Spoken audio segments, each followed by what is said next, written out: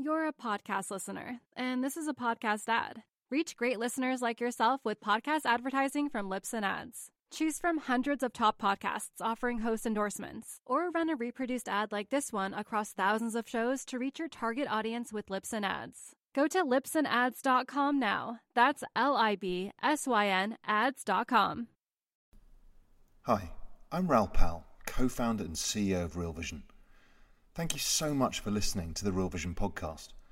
At Real Vision, we pride ourselves on providing the best in-depth expert analysis available to help you understand the complex world of finance, business, and the global economy. If you like what you hear, I hope you'll accept my invitation to try Real Vision Plus for 30 days for just $1. Visit realvisionpodcast.com today and join us as we navigate the financial world together. Cheers.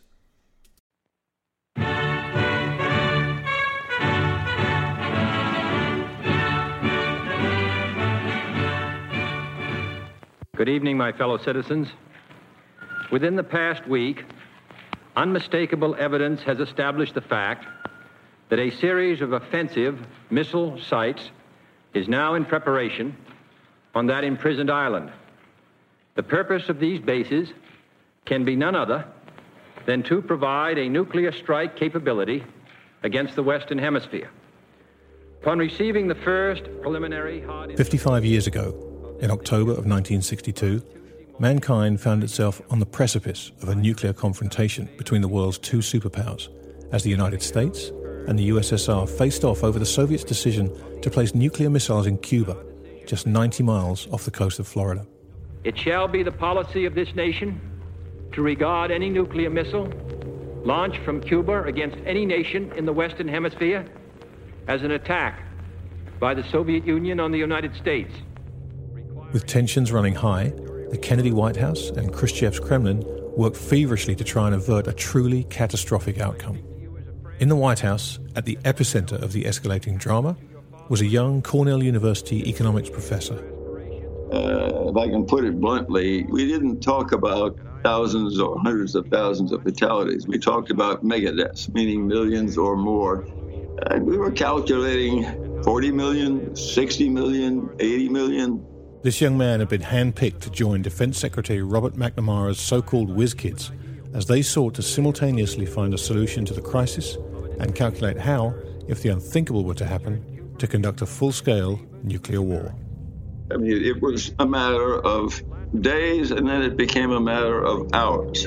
I mean, I think it narrowed down to 5 or 6 hours at one point. That's pretty tight. These new weapons are not in your interest. They contribute nothing to your peace and well-being. They can only undermine it. With time running out, the entire world was transfixed on the decisions being made by a group of men and women numbering in the dozens, which would affect the lives of billions. This is a test. That whiz kid is now 82 years old, but still involved at the highest level in geopolitics. And with tensions on the Korean Peninsula echoing a series of events we all hoped would be consigned to the history books forever, we talked to him to find out what was happening in the White House and the Pentagon in those tense weeks in October 1962. And we'll try to get a sense of how the current tensions between the United States and North Korea are different, or, frighteningly perhaps, the same. This week, on Adventures in Finance, Dr. Harold Malmgren. No one can foresee precisely what course it will take, or what costs or casualties will be incurred. This is only a test. Also this week, joining me in the studio in person is Luke Groman, the founder and president of Forest for the Trees, for our Things I Got Wrong segment. And Luke and I are going to pick over the bones of a mistake he made in his dim and distant past and figure out what he learned from it. I'm Grant Williams, and this is Adventures in Finance. Today is October the 12th, 2017, and welcome to episode 37 of Adventures in Finance. To my right, as always, is my faithful and trusted producer, James. James, how are you? I'm doing well. It's funny, you know, I always refer to my pet dog as Faithful, and I just kind of got the impression from the way you looked at me there. You might think that I couldn't possibly comment. Now, obviously, before we get into anything, the most important thing of the week is a Twitter followers update. Where are we at? Well, Grant, I'm up to 93. 93? Only 7 more for 100. That's pretty good going in a couple of weeks. Yes. So anybody out there, if there's 7 of you that would like to throw a dog a bone and follow James at JamesAIF. At AIF James. See, how do you not even know this? At JamesAIF? No, at AIF James. No, but at JamesAIF has got thousands of followers now. I've been plugging him for weeks. Oh, God. Now, this week we have a real treat for you. With everything that's going on the Korean Peninsula and the escalating tensions in that part of the world, we're very fortunate to have with us Harold Malmgren. Harold's been a senior advisor to 4 presidents, Johnson, Nixon, Kennedy, and Ford, and has spent more time in the White House, certainly than anybody I know. But what makes him most relevant to this week's conversation is the fact that he was actually in the room when the decisions were being made around the Cuban Missile Crisis back in 1962, which was the last time the world, I guess, got this close to any kind of nuclear confrontation. So it's my pleasure to be able to welcome to Adventures in Finance Harold Malmgren. Harold, thank you so much for taking the time to join us. Every time you and I get the chance to sit down, I always walk away feeling that much smarter. Well, thanks for inviting me. It's always fun to talk with you and explore things that not everybody has thought about before. Yeah, exactly. And the whole point of our discussion today is to talk about the current situation on the Korean Peninsula. But the reason I think it's going to be fascinating for people to get the chance to explore your thoughts on that is that you were in the room when the world was on the brink of something similar 55 years ago, when the Cuban Missile Crisis was at its peak. So perhaps for those of the audience who aren't familiar with your background, perhaps you could give us a little bit of how you ended up being in that room and who was in there with you.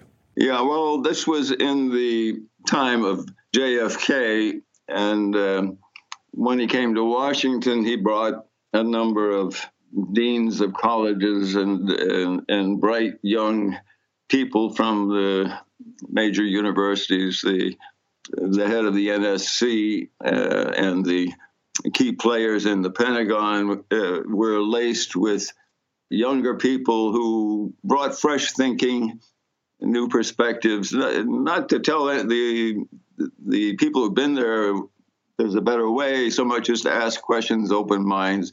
It was that kind of opening up of the thinking without pushing it aside, not trying to destroy it Trump-like, but to energize everybody, re-energize. You must remember that was after the Eisenhower administration, which slowly went to sleep. Yeah. I mean, the bureaucracy spent less and less time in the office and more time at long 3 or 4 martini lunches. That's exactly. So it was a new period. And I happened to be an academic, but I knew all of these academics at Harvard, Yale, MIT. So McGeorge Bundy, the NSC director, called me and said, "Hal, you're teaching, and that's great, but we want you to come to Washington. We've got some things we'd like you to do here." And so that's how I came. And I was put in the Pentagon as my first assignment, basically to be an aide to Secretary of Defense McNamara, but used as a utility infielder, playing different positions at the baseball game. And at the time of the crisis, I was assigned to the Joint Chiefs of Staff as a civilian, but in charge of evaluating, counting, and what that really gets to is targeting. What do you hit? How big is the damage? How many fatalities will there be? What are you trying to accomplish? And assessing what the Russians had and how they might use it.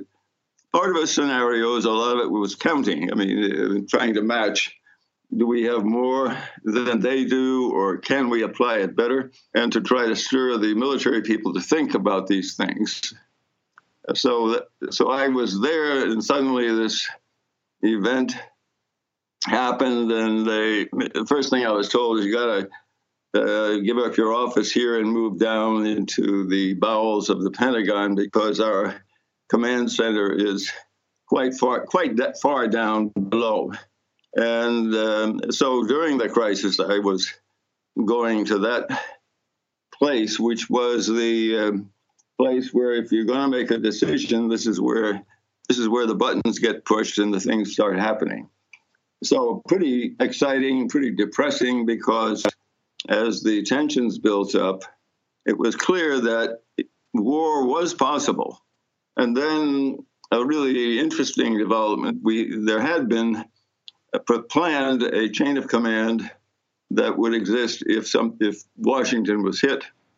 And a lot of the people who were supposed to go to either Mount Weather or a couple of other places in Virginia or West Virginia said, well, I'll go, but I got to take my wife and kids. And then they were told, no, you can't do that. And so none of the cabinet officers or sub-cabinet officers who were appointed to do this went. And the only people who went were maintenance people who were happy to go because they were going to be safe. And so that whole system of what do we do after the war starts collapsed before it started. But what I'm giving you is a sense that it was really felt that something was about to happen. So the decisions made in those few days were under that cloud that we're not dealing with theory here.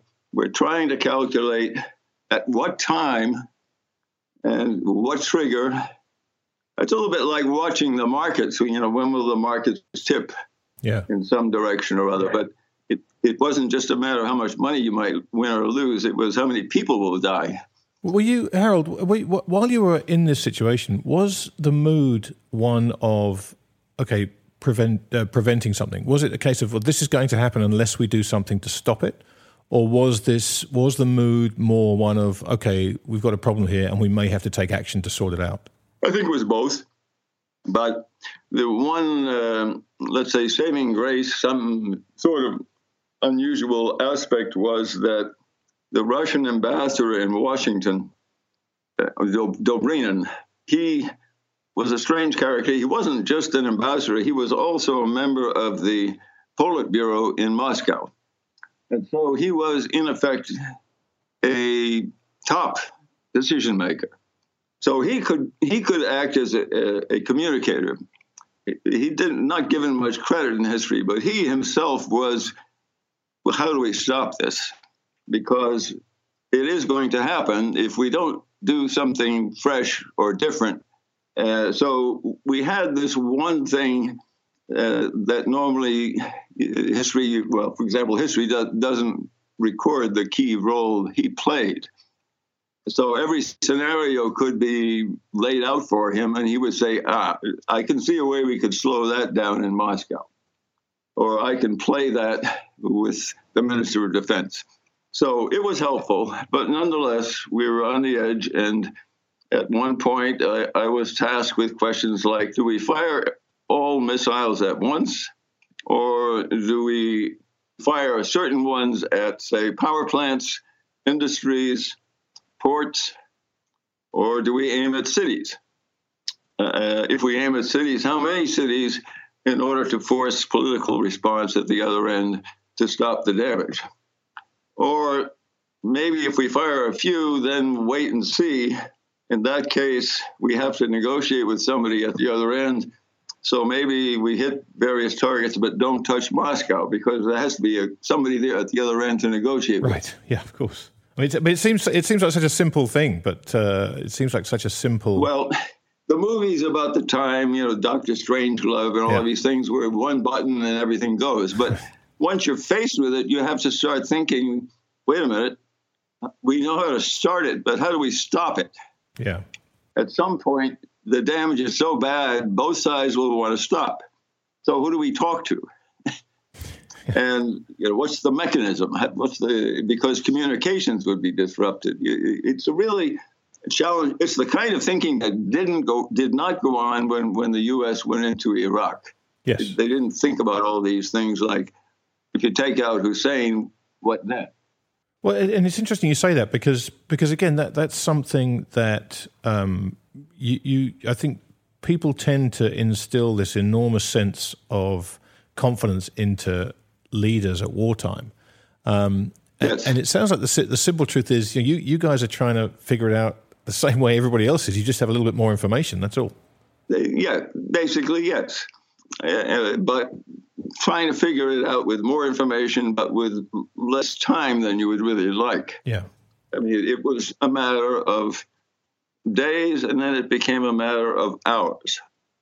I mean, I think it narrowed down to 5 or 6 hours at one point. Yeah. That's pretty tight.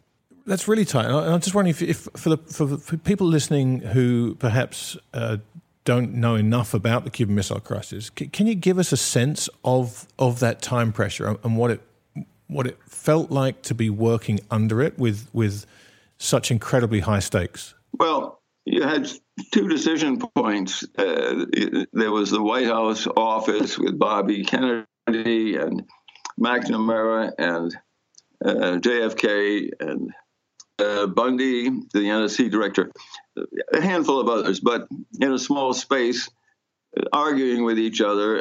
And in the meantime, I was down in the bowels of the Pentagon, but since I was put there by the NSC director, in effect, I was supposed to be a communications conduit between the political decision makers and the hardware people. So it was a kind of assignment. It wasn't, against anybody. It was make sure the two different systems understand each other, and the political guys understand how close they are, how much threat there is, and at the other end, make sure that the military people just don't decide, let's end the nervousness and punch the button. So it was high tension. I knew the players at both ends. I was put there by the players in the White House. So it was a unique thing, and I was pretty young. I mean, how did I get there? As a student, I don't know, called a wonder boy or, next generation figurehead or something. Anyway, it happened. I've never been full of myself, so I didn't really understand at the time how large the role was, but I was trusted.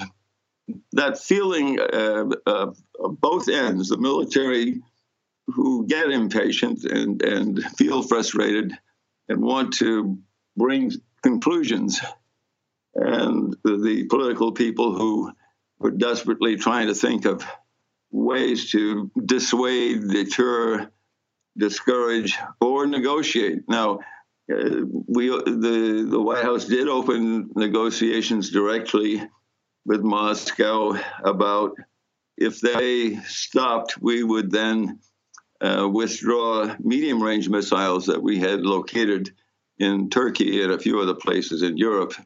And that small concession was agreed.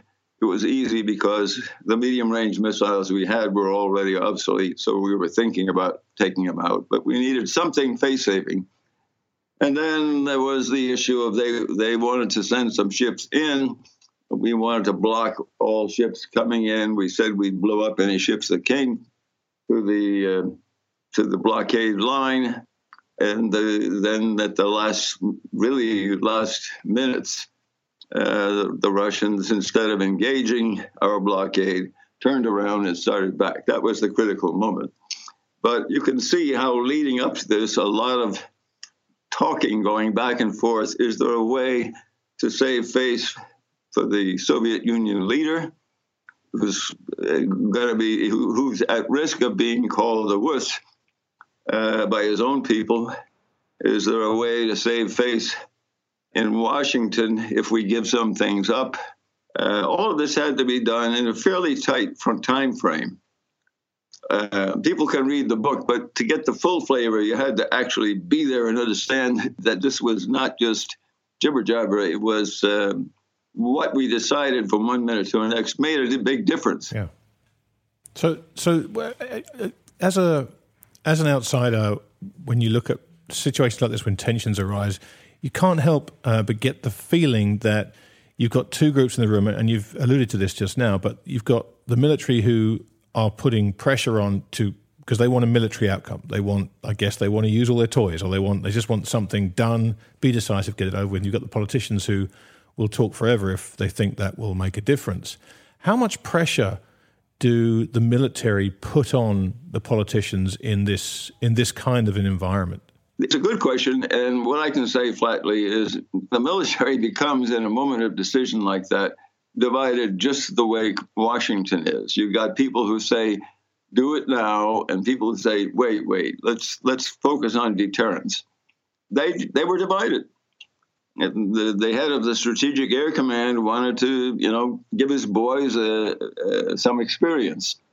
He'd been, every day they had to go up to the point of no return and come back. He said it was a morale problem. He'd like to cut him loose once. I mean, you can see it in Dr. Strangelove and a couple of the other movies at the time, that thinking. The discussions became similar at both sides because the moment of you're going to do something or not, you began to get, how do we avoid it? Is there a way to discourage it? Can we bribe the other side in some sense with something they want? Yeah. So all of this took place, and I think the Kennedy people were really good at avoiding impulsive responses to everything. Everything was measured, gradual, and Dobrynin was a genius between the two countries. Well, if you think about it, an ambassador who rose to the top of to the pinnacle of his own government must be a genius, because anybody who does that in any country is pretty clever, because rising to the top, you've got sharks all around you who are ready to take you down. So Harold, going back to that time of being back in that room, who were the leaders? Who was it that stepped up and made a difference? Was it John Kennedy? Was it Bobby? Was it the military? Who, when you cast your mind back, were the figures who stood out as being the guys that in that quiet group actually led and made all the decisions? Yeah, well, I think it was a mix. And McGeorge Bundy, the head of the NSC, who had been dean at Harvard College, and had made a remark when he came to Washington to a news journalist. The news journalist asked, how is it you were in that academic atmosphere and now you're plunged into the most critical national security post in Washington that's dealing with the entire world, and the powerful people in Washington. How did you do that? And he said, well, after managing the egos in Harvard College, this is duck soup. So I think he was that kind of person who knew how to manage egos. He didn't know the substance of this, but he knew how to play everybody, encourage people, seduce them, embarrass them, whatever was needed.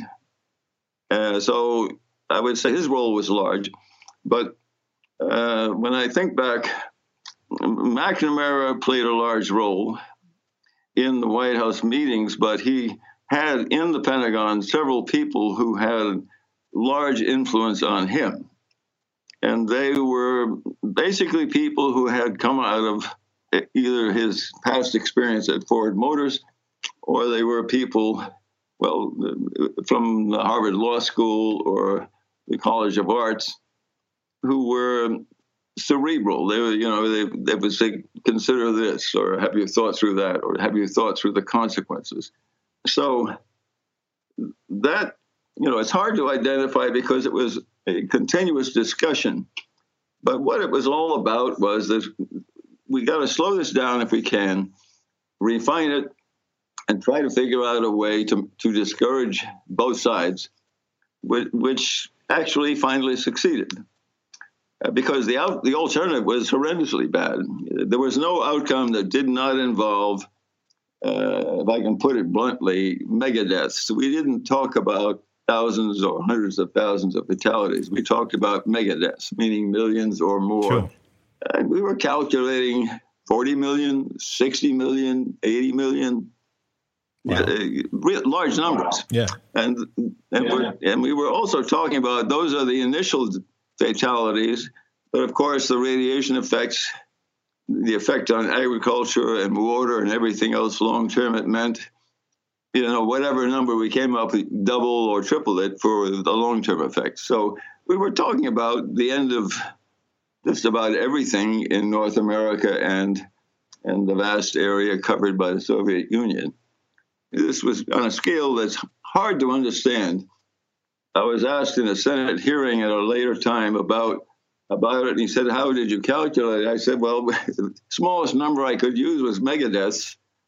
And he couldn't believe what I was talking about until I really spelled it out. Of course, he said I had no idea. Right, yeah. Well, I mean, look, amazingly, somehow, after the world got to the very brink of a nuclear catastrophe, you and the people around you in the Pentagon managed to de-escalate that situation to the point where the world kind of eked its way through that. But switching topics to today, we find ourselves maybe not quite as close as you were back then in 1962, but certainly the chance of a similar kind of confrontation is increasing and has been increasing, although it's gone quiet in the last couple of weeks. There's one thing you said in there about the way the Pentagon and the White House acted during that time that really struck me, and that was you talked about this measured response and the fact that nobody there was impulsive. And it seems to me that whether it's staged or it's real, the impression you get coming out of the White House as an outsider is one of impulsiveness and is certainly not one of measured response. I mean, do you see it like that? And if that's the case, what does that do to the chances of a miscalculation on either side? Well, what the world can see, and probably what is felt in both Washington and Pyongyang, is that we are subject to two unpredictable and possibly impulsive characters who would do something nobody else would do. So that creates apprehension. I think it creates apprehension for those who focus on it in the U.S. and probably those in the region like South Korea and Japan, Australia, and others. But, it's often the press talks about the president, can he get his fingers on the codes? Well, the answer is it's not that simple. I mean, he can't just launch doing that. There are other people who have to concur and takes parallel action. For example, the Secretary of Defense, maybe the Joint Chiefs of Staff chairman, although he would defer to the Secretary of Defense. Now, who do we have in the Secretary of Defense? We have a military guy named General Mattis. And the chairman of the Joint Chiefs is General Dunford. And the Chief of Staff of the White House at this time is General Kelly. 3 Marines that have been together in battle, covered each other's behinds, grown up in the administrations of various presidents, worked with Congress. And these 3 guys are buddies. I happen to know them. Just not so long ago, about 4 years ago, I was asked by the commandant of the Marine Corps at that time to join him with all his 3 and 4 stars generals from all over the world who were in a mandatory retreat. And then they asked me to walk through with them everything from the economic outlook and how it affects security worldwide to hotspots around the world, different capabilities, different political decision-making systems. So, and then, you drink beer at night, you sit around and talk with these guys. So I know all these generals, particularly these 3. And I have to say, these are 3 very solid guys who think with vision. Now, you can get military people at the top who want to do the right thing, but then you have to scratch your head and say, well, is it the right thing for themselves, the right thing for a buddy, or is it the right thing for the nation? And a lot of these military people are like business people. They're thinking about themselves first, and their buddies second, and then they get around to the company. But these are dedicated warriors who are nation first. Now, Mattis is, of the 3, he's known as the Mad Dog, and that's simply because you don't go against him, you don't confront him, because as someone said to me about his style of pushing back He said, he doesn't push back. He grabs you by the shoulders, throws you on the floor, jumps on your chest, and explains how it's going to go. Right. Yeah. So you've got a different configuration of military leadership, which is an automatic curb on impulsiveness at the White House. I mean, the president could decide something and order the Pentagon to do it, and I'm sure the response would be, well, that's an interesting idea, but we couldn't carry it out, sir, without a study. We would have to figure out how many people we would need and what forces, and it's going to take time. They wouldn't say no. They will just simply absorb it in the machinery of government as a project to be considered. Right. And there's nothing he could do about that. He needs that machinery. So I'm not so worried about impulsiveness.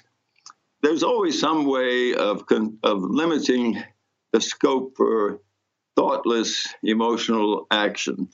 Our system especially has all these fail-safes built into it. It's not just the constitutional balance of powers. It's just the operation of the machinery of government has many fail-safes built in. So I know some of these players, and I especially know these three Marines, because I can't say they're lifetime buddies, but I've spent time with them, talked with them about all of these kinds of issues for a couple of days. I have great respect for how they think. So I'm not completely remote from what's going on. So as you look at the situation, you and I last saw each other in Orlando in May when we sat and watched George Friedman talking about this. And at the time, his view, and he was very overt and very clear about it, he thought there would be a conflict with North Korea this year. And I kind of looked at you and you said, he may be right, but I don't think it's this year. And that seems to have kind of quietened down now, which perhaps we should be more worried about, the fact that something's happening quietly now. I don't know. But when you look at the situation there and you look at the ebbs and flows of that dynamic between Washington and Pyongyang, what do you see now? What do you think we should be looking for, and what do you think the outcome looks like it may be at the moment? Well, there are. Let me do this in steps. First, there is the question of how big a military threat, or let's say how big a threat to the U.S. interests, how big a threat to the U.S. homeland. Because Kim Jong-un, I never can quite pronounce it correctly, has threatened things like striking the U.S. homeland and burning the White House and such things. Now, it sounds preposterous, but in 1962, during the crisis, one of the tasks I had was to look at what the Soviet military might be thinking about that would be asymmetric or unexpected, and make some intelligence and technical work that the military had done watching the tests of the Soviets. I concluded that the Russians were trying to develop a means of lofting into orbit a mid-sized nuclear weapon that would cross Antarctica and come from the south and be exploded over the center of the U.S. with the intent to... Now, let me stop and just say why from the south, because all our radars and sensors were pointing north towards Russia. Right. So they thought maybe we could get this weapon to come from behind and we would not know it until too late. It sounds like a high-tech Maginot Line. Yeah. Low orbit satellite laden nuclear weapon, and exploded quite high so that the electromagnetic pulse, the diameter or the radius, let's say, would be line of sight. So if it's high enough and it could see the east and west coast, it would cover the whole U.S. It would mobilize command and control, all communications, all power grids. It would take out the entire electrical system. It's pretty bad because the consequence would be leaving the U.S. without distribution, without means of moving water, power. In those days, that would be serious, not as serious as today, because we don't, we can't live for seconds without using a smartphone or doing a selfie. But in those days, it was important. Now, the Russians did not succeed in developing or refining the technology, but they were hard at work. Why do I bring this up?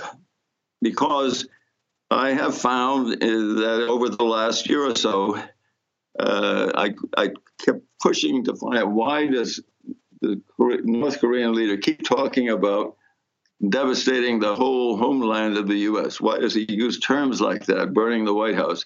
And the conclusion was, after a lot of exchange with people who had thought bits and pieces about this, I concluded that they had somehow gone back in their technology development to this idea and wanted to replicate it.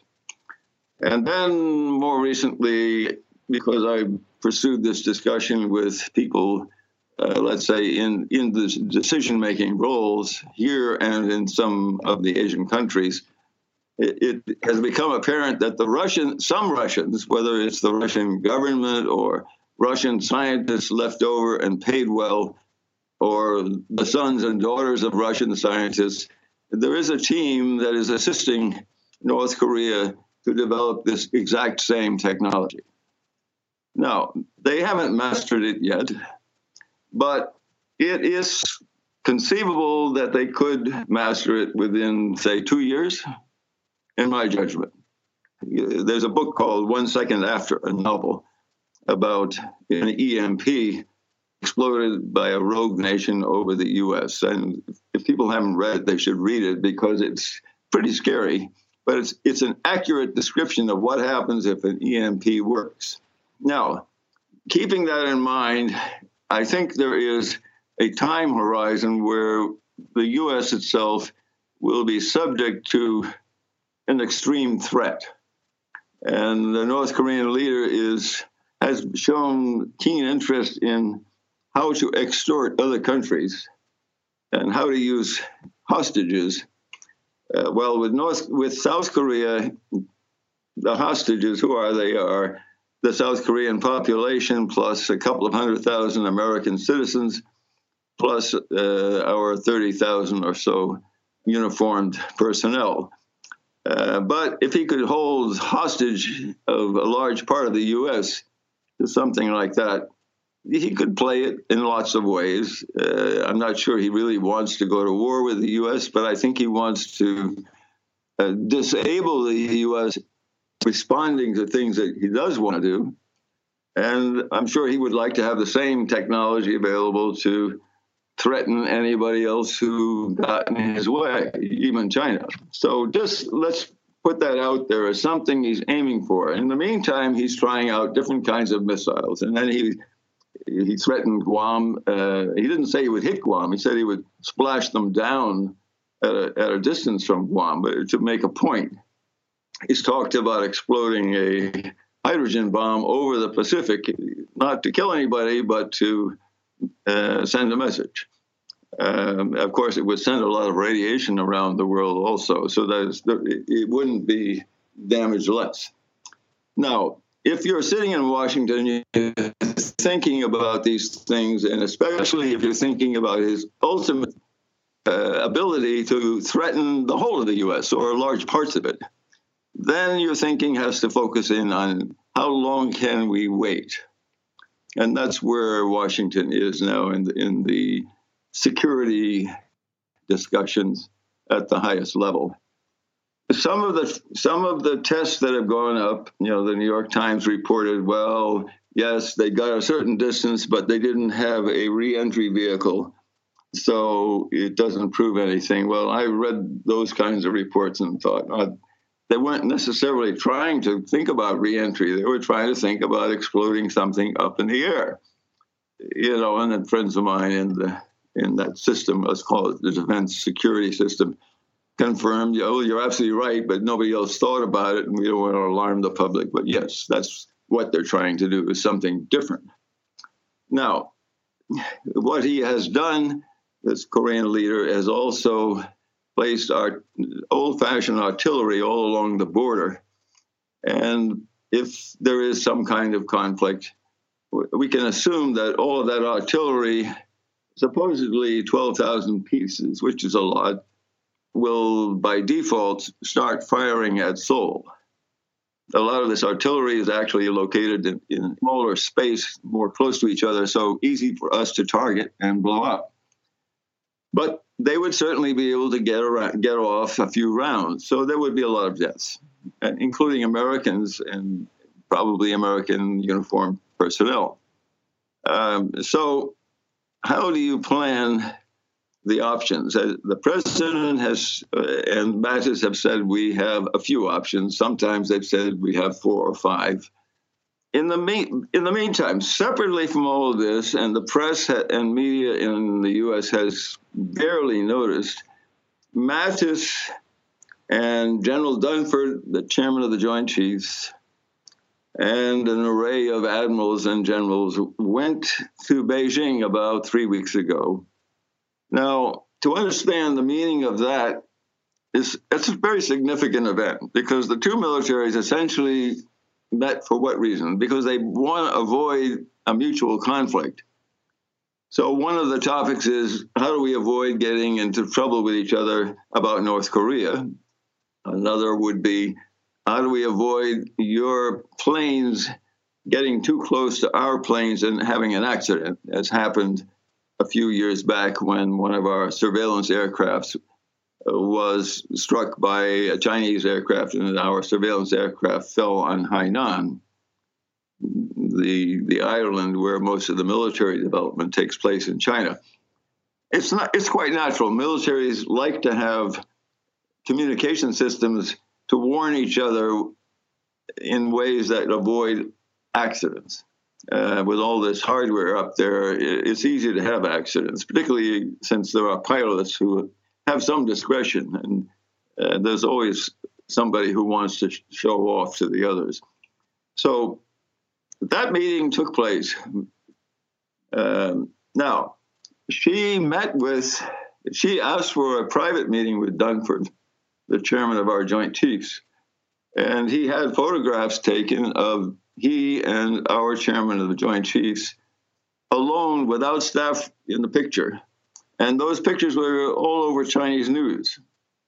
It was Xi's way of saying to the Chinese people, don't worry about accidents with the U.S.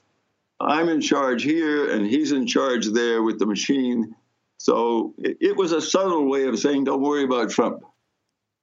This is under control. Yeah.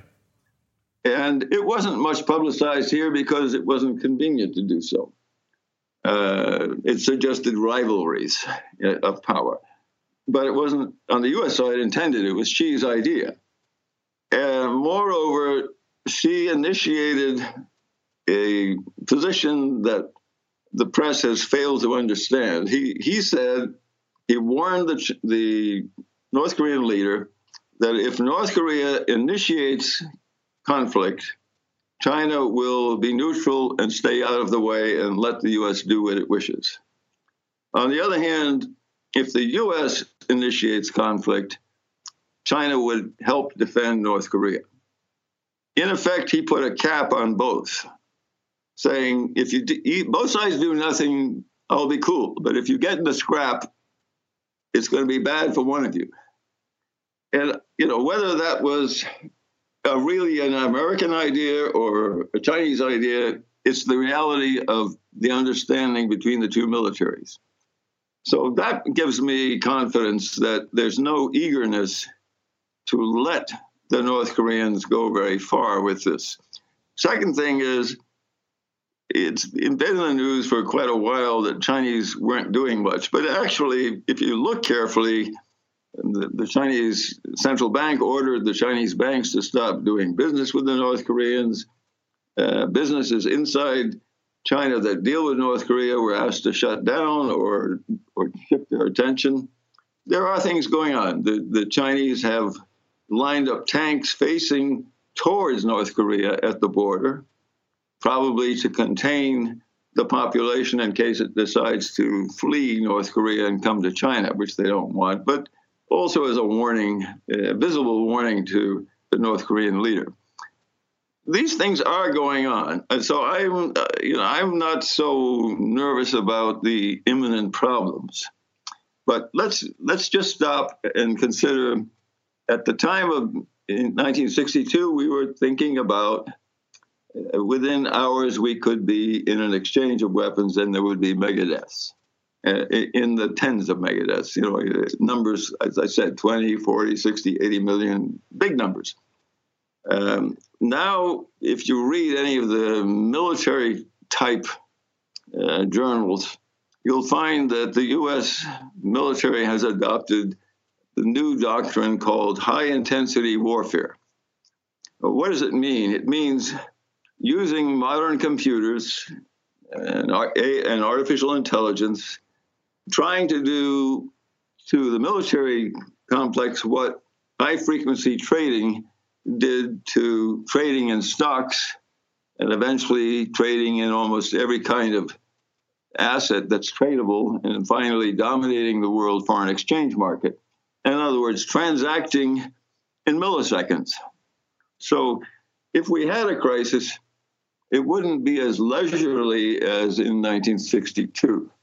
Once you start, I think the intention would be with North Korea, it would not be like going to Afghanistan, fanning out troops over a wide area of desert or deserted villages. It would be, how do we hit all of their potential weapons all at the same time so as to minimize the fatalities that could be imposed by North Korea?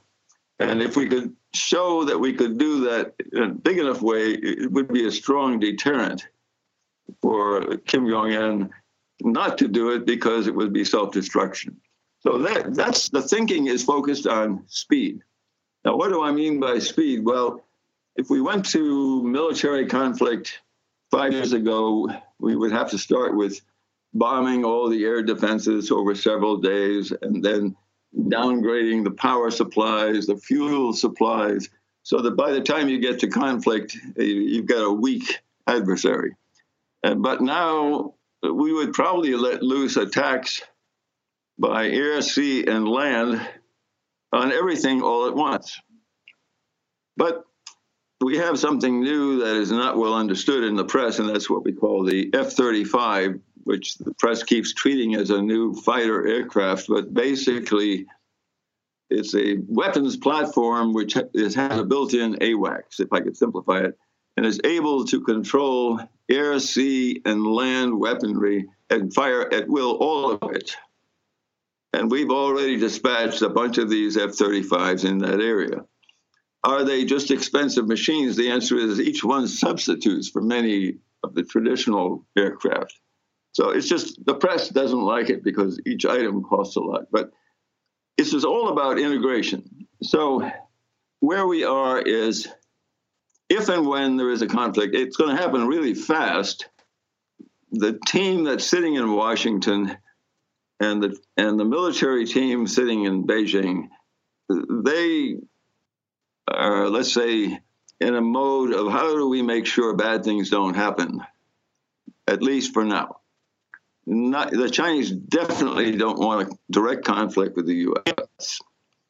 They even discuss things about how do we, let's say, deal with our ships sailing by your positions in the South China Sea. Well, let's just do this in a way that's not provocative.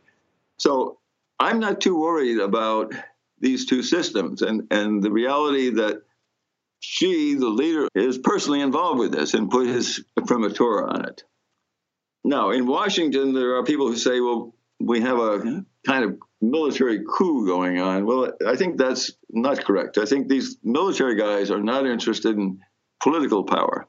But this morning, Secretary of State Tillerson made an unusual address trying to kill a lot of rumors in the news. But he said one interesting thing publicly. He said specifically, as for General Mattis, the Secretary of Defense, I talk with him virtually every day.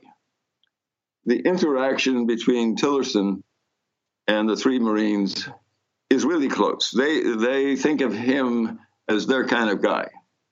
Strong, decisive, but thoughtful, measured. So I think he's part of this process, but he's not the kind of person who talks about it all the time. So we have boiled down a system that has everything under control for the time being. We have impulsive North Korea. We have a president who tends to be impulsive, but often self-corrects if you give him a few minutes or a few days. China's not ready for an all-out conflict, and I don't think would be for at least another 20 years. They are building for the future, but for now, I would not underestimate the willingness of the militaries of China and the United States to interact in a positive way. I think they both see that as a mutually compatible way of behaving.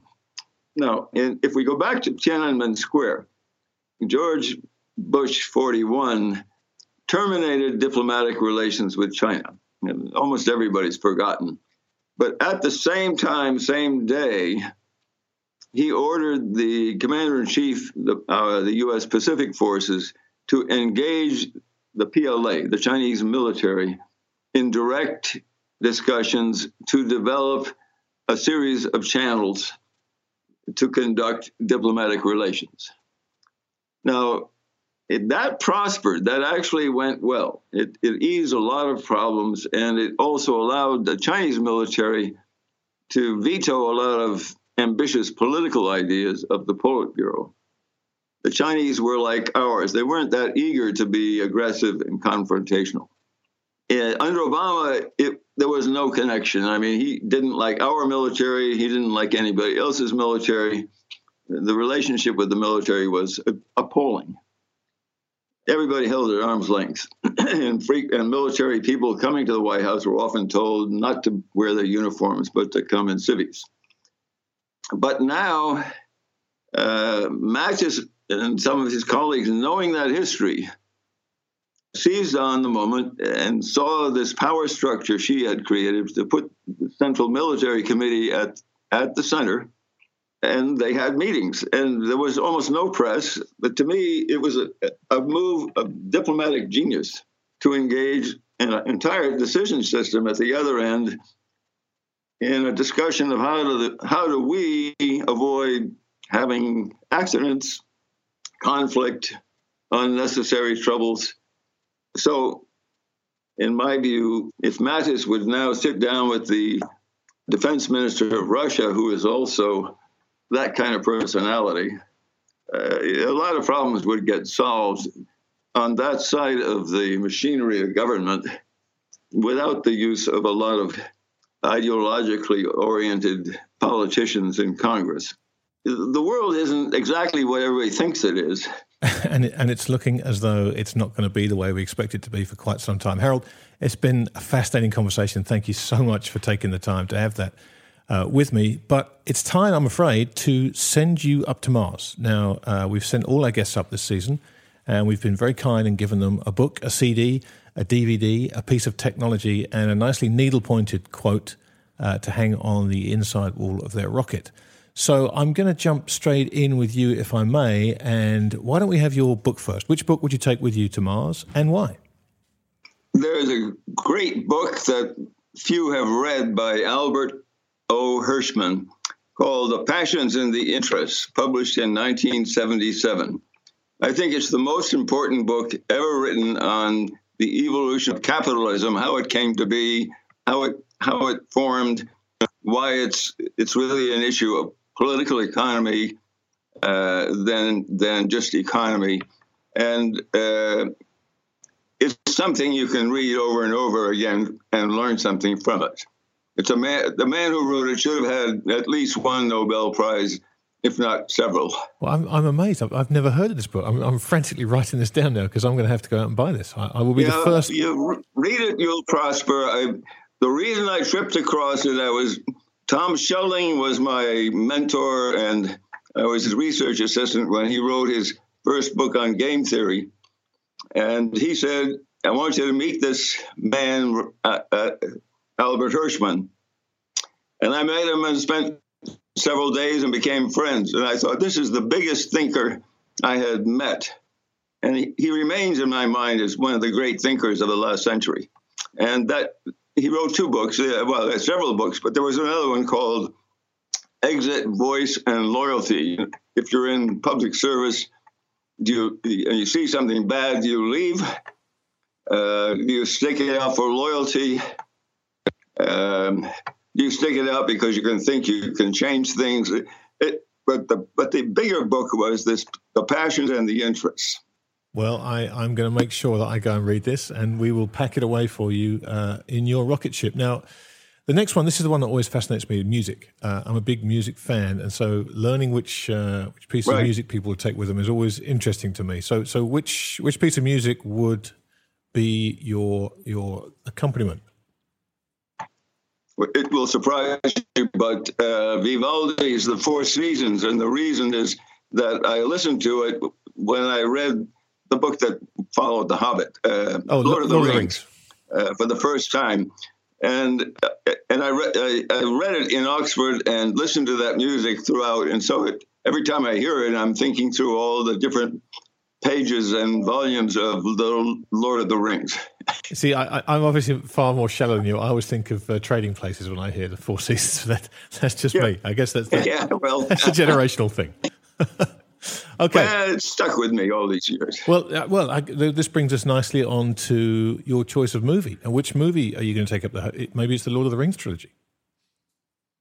No, I guess it goes back to All the King's Men, which was, a political movie. But I somehow, even though I was primarily a scientist and an economist, I got really interested in political development. So that stuck with me. All right. Well, we're sending you to Mars to get away from politics, but if you want to take it with you, then who are we to stop you? I think politics is theater, endless theater. Yeah, that's for sure, especially nowadays. Okay, one piece of technology. What's that going to be? I thought about that, and I thought, well, the power might go out if you're out that long. So I began at the beginning of serious education with a slide rule, and I think I'd take that because it doesn't require power, but you can do magnificent things with it. I love it. That's by far the best answer we've had to date, by far. Okay, and finally, a quote, an inspirational quote that you would like lovingly needle-pointed by our star producer, James, to hang in your rocket ship. Yes, well, when I moved or was placed in the middle of power politics early in my career, the most important piece of advice I got especially when encountering other people of power, was very simple. Don't get in a pissing match with a skunk. Again, a fantastic answer, and I would say certainly the pithiest we've had to date so far. I will make sure that James spells that correctly, because the advice of avoiding a passing match with a skunk is probably not going to be any good to anybody. Well, it's a good life lesson for everybody. No kidding. No kidding.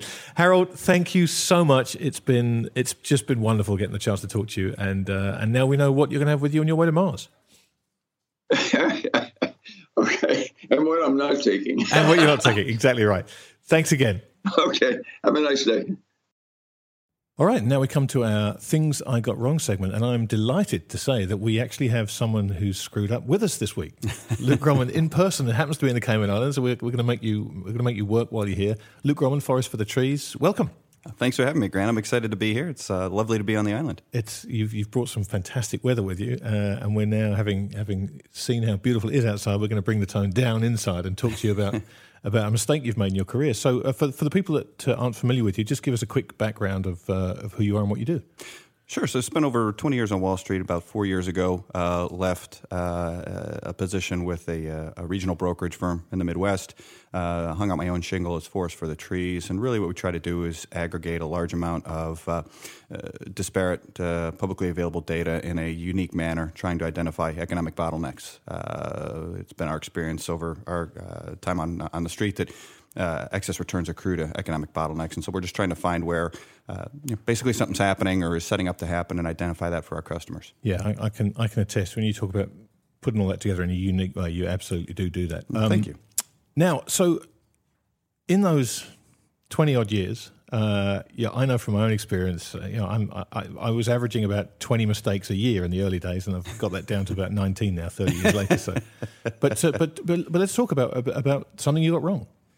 There's as I said to you before we came on, when you mentioned, hey, would you like to do this? And I started with a list, and the list got very long very quickly, which is it's humbling, but it's also a good way to learn, right? You learn from your mistakes, not necessarily as much as what you get right. And so there's, I guess, probably two things I think when I look back that really jumped out at me over the past 20 years, and particularly in the last 10 years, that I look back and go, ugh, if I could do that again.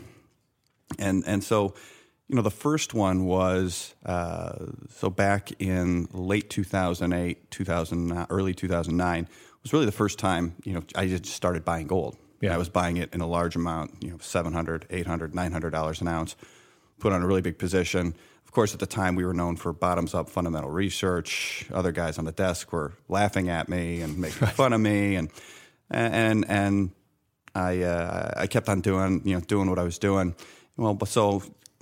Fast forward 2-3 years, it gets to be third quarter of 2011. Gold's racing towards $2,000 an ounce, and I'll never forget. The people that were laughing at me were now coming over to congratulate me, and I remember calling my wife at the time, going, "I think I need to hedge this position," because it was a big position relative to my net worth, and just because I had the conviction of what was happening. And I said, I think I need to hedge this. It just feels wrong. But you have Venezuela had just asked for their gold back, and you started hearing these rumblings of the new Shanghai Gold Exchange and some big volumes of Chinese imports coming through out of Hong Kong. Those were really starting to take off. The U.S. had just been downgraded for the first time ever. So it was one of these things where you were kind of thinking, "Gosh, everything's your way. I'm getting congratulated." And for me, I'm such a contrarian. My first instinct is not, wow, I'm so smart. But I immediately am thinking, oh, this is going to end badly. And, of course, we all know what's happened since. And so I think, long-winded way of providing the context for what I think I really got wrong was I didn't understand as well as I should have, particularly for the size of position I was carrying, the structure of the gold market in terms of the degree of paper leverage inherent in it. And had I done that, I would have, I think, definitely been much more aggressive about hedging off, because I didn't want to get rid of the position. Understanding sort of what was happening in sort of the longer term, or thinking I understood what was happening in the longer term. But basically, as physical collaterals pull out of a highly levered system, where the highly levered paper system sets the price crashes when it was basically a run on the bank. And so, of course, I was wrong for the right reason. There was a lot of demand for gold. The demand for physical was so great, it began breaking that market. And I didn't understand that, and I got that wrong. It's such a great point, because oftentimes we have an idea about an asset that we think is going to move in a certain direction. And to your point, you can be right for the wrong reasons. But too rarely people accept that they were right, and they don't bother to understand why. Like the catalyst that they were expecting didn't happen, but they were still right. And instead of sitting back and saying, okay, I now need to rethink and understand why I'm right, because it wasn't the reason I thought I was going to be right. And people don't. They're happy to take the win. And if you don't then understand what's driving that market in a particular direction, you can get caught flat-footed really fast, like you did back in 2011. That's exactly right. And to me, it's almost akin to watching film. If you're a professional athlete, whether it's a baseball player or a football player, where you might win a game, you might make a great pass, but sooner or later, if you're not watching the film of what you did right, what you did wrong, what your opponent does, how they might play you, you can see the guys that watch a lot of film, regardless of. And to me, it's the investment equivalent of watching film on your opponents, watching film on yourself. So otherwise, you're just never going to get better. Yeah, it's so true. And that's a big reason why we started doing this segment, because people tend not to be asked about the things they got wrong, which is interesting, because as you and I were talking before we started recording, everybody we've approached has been delighted to talk about the mistakes they've made, because within the context of a successful career, they're almost humorous when you look back on them and you understand what you got wrong. But it's an incredibly valuable way for people to learn from other people's mistakes so they don't make them themselves. Now, you talked about two, so we're going to get two for the price of one here. So I definitely want to hear the second one. So the second one was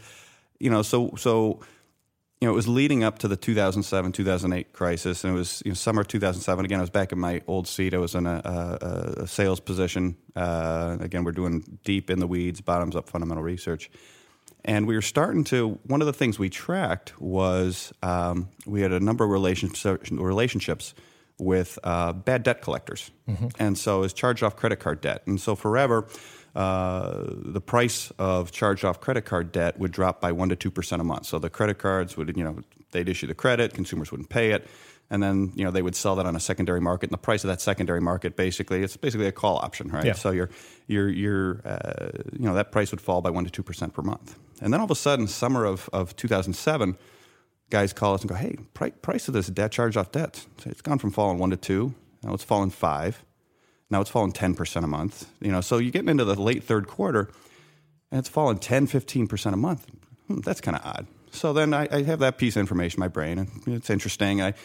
Signs maybe the consumer's weakening, so we file that away. So then I have I'm out to drinks with a guy in Cleveland, actually, and it was funny. National City Bank had a big subprime mortgage business at that point. I think it was First Franklin was the business, and weirdest thing, fill in the blank big broker, we in New York just called us, said they don't want any more of our production. I said, what? He goes, yeah, that's as of today they've stopped. And so I kind of start putting these two together. It's like, oh my gosh. So we asked them, the charged off credit cards guys, the bad debt collectors, hey, how do you collect your bad debt? And they go, oh, well, it's easy. We buy it, and then we go to the creditor, or the debtor, excuse me, and we help them file for a second on their house, and usually it's a subprime second, yep. And then we get paid, they get paid, we lower their bill. It's a win-win-win. And so I said, are you starting to see the secondary market shut down? They're like, yeah, all of a sudden it just, and so now I have these two data points, and then like a week later, one of my colleagues on the sales desk comes back from lunch with a friend of his, and it was a different big Midwestern bank, and the guy was fairly up on the commercial real estate side, and he just makes a comment in passing at lunch. He goes, "Yeah, weirdest thing. He says he thinks his commercial book might be 35% overvalued." And I remember turning and looking at my buddy, going, "Whoa, stop! What did you just say to me?" And he goes, "Oh yeah, he thinks their commercial book might be 35% overvalued." And so I took this A, this B, and these C data points. And I'll never forget, I immediately called, I started putting together, talking to customer, like, hey, I'm hearing this stuff. And I go to my own financial advisor. I'm like, I want to be all cash. And I'd never done that before. He was very puzzled. And of course, it was sort of traditional asset allocation. Yeah. I said, no, all cash. Just trust me on this. I call my dad. I'll never forget. I'm like, Dad, you've got to go to cash. I'm telling you, you don't understand. And so long-winded way of saying, I went to cash. I stayed in cash for 18 months. I went back into the markets when it was one of these times I actually got something really right. I went back in March of 2009 when they did the big QE, right, where I just was like, oh my gosh, they're printing money, I think. But to me, I look back at that and I go, like I knew I had it. It was like a once in a generation thing, and it's it's something where when you have a once in a when the money's in the corner. The right thing to do is like stop what you're doing, take a week, take 2 weeks, take a month, take 6 months, and like really figure it out, and then figure out what's the best levered way. Because it was, you just had to go to the corner, pick up the money, and I sort of, and I'm a conservative person by nature, so I sort of did, but I mean, I didn't do it in the way as much as I could, and I look back at that and go, ugh. Well, it's interesting because that natural human reaction is, I need to protect myself, which is what you did, right? Right. But it's funny, the greats, the Druckenmillers of this world, the Tudor Joneses of this world, they do what you're talking about. That's right. They get huddled, they get protected, and then they go, okay, how do I make a lot of money out of this? That's and, right. When you watch The Big Short, that's what those guys did, right? That's right. They were wrong for a while, but they, like you, they knew they had it. Yep. But they went aggressively after it, and that's. But in fairness to you, that's easy to do with other people's money than it is with your own, because obviously the stakes are that much higher. If you get it wrong when you're working for a hedge fund, you lose your job, and if you do it wrong for your family, you're living with your parents again. So sure. It's understandable. But it's funny when these things come along. How do you, looking back, how do you know when you know? Right? How do you know? Okay, I'm right about this. It's time to press the bet. It's not any one thing. It's, to me, I think, and I think this speaks to the greats, and I think what the greats do well, and what I think, anyone that wants to be great should try to do is everyone wants to equal weight all the data points, and they want to have all the data, and they want to have, I've got it 80% and the data, look at the data. And if you read the history books, if I remember right, the thing that really got Druckenmiller to press when we broke the pound with Soros was, it was some statement by a German finance minister in the journal. It's like, everyone can read it. There it is. And he saw, and so there's an element of this.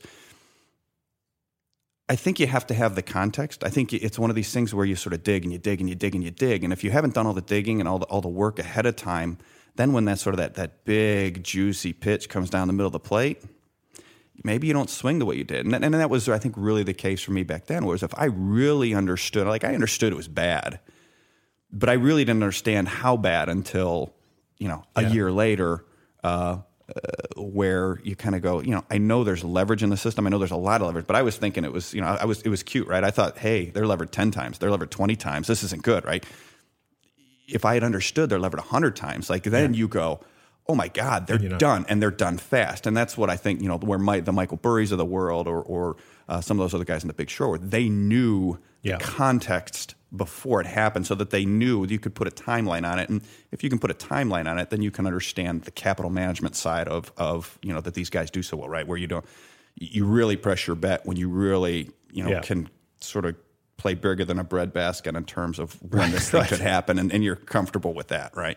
Yeah, it's great. Look, thanks so much for that. There's so many lessons in there, and I think given the state we're in now in terms of global markets, where there's so much complacency out there, there's an awful lot there in what you said. I think when people take it away and digest it, they're going to find it's going to be very, very useful to have in their heads in the next sort of 6 months. Luke, before you go, just give people some clues about where to find you, because I can vouch personally for your work. It's exceptional. So the more people that we can get out there to follow it, the better. So where can they find you? Absolutely. So anyone interested, you can go to our website, which is www.ffttfranktomtom-llc.com. There's a couple samples on there. And then I'm also on Twitter. I have a fairly active feed, and that is at Luke Gromen, Gromen, all one word. And always happy to follow up with people as they're interested. Fantastic. Thanks again, buddy. Great to see you. Thank you very much for having me in. It's great seeing you too. Okay, well, sadly, that wraps up another episode of Adventures in Finance. My thanks to my guests, Luke Gromen and Harold Malmgren. And after that wonderful journey back in time to the Cuban Missile Crisis with Harold, Real Vision subscribers are in for a treat tomorrow as we air the first part of our new 5-part documentary series, World on the Brink, which features Dee Smith, who regular listeners will remember from our cybersecurity episode, which is episode 20 of Adventures in Finance. And this 5-part documentary explores the current global geopolitical situation, giving a lot of insider views, expert opinion on global affairs, economics, intelligence, culture, psychology, and the state of the military. So please watch out for that. You can visit realvision.com/worldonthebrink to find out more, and that will air tomorrow. Next week, we'll be back with a very special episode of Adventures in Finance on the 30th anniversary of Black Monday, the 1987 crash when the Dow lost 22% in a single day. I remember that all too painfully, but fortunately, we've enlisted an all-star lineup of guests to come back and reminisce, tell their stories about what happened on that day, and give us a sense of how they see the present stacking up against that very memorable day in the past. So don't miss that. Before we leave you, the usual disclaimer, anything you heard on this episode should not be considered as trading advice. These are our opinions and, of course, the opinions of our contributors. So please do your fundamental research. chart your technicals, place your stops carefully, and trade responsibly. If you have an interesting question about this week's show, then we would love to hear it, so please send us an email or leave us a voice note at podcast@realvision.com. As always, if you enjoyed what you heard this week, then please subscribe to us on iTunes and do leave us those reviews. They are incredibly important, he said, not really understanding why. To keep up to date with the latest interviews, research publications, and of course podcast episodes, then please follow us on Twitter @RealVision. And should you be so inclined, you can scour Facebook and LinkedIn by searching for Real Vision, and you'll find us there too. You can follow me on Twitter @TTMYGH. Drumroll, please. And you can follow me @AIF James. That's James AIF. AIF James. AIF James. All right, fine, let's get that right. That's it from us. We will see you back here next week. Thank you so much for listening.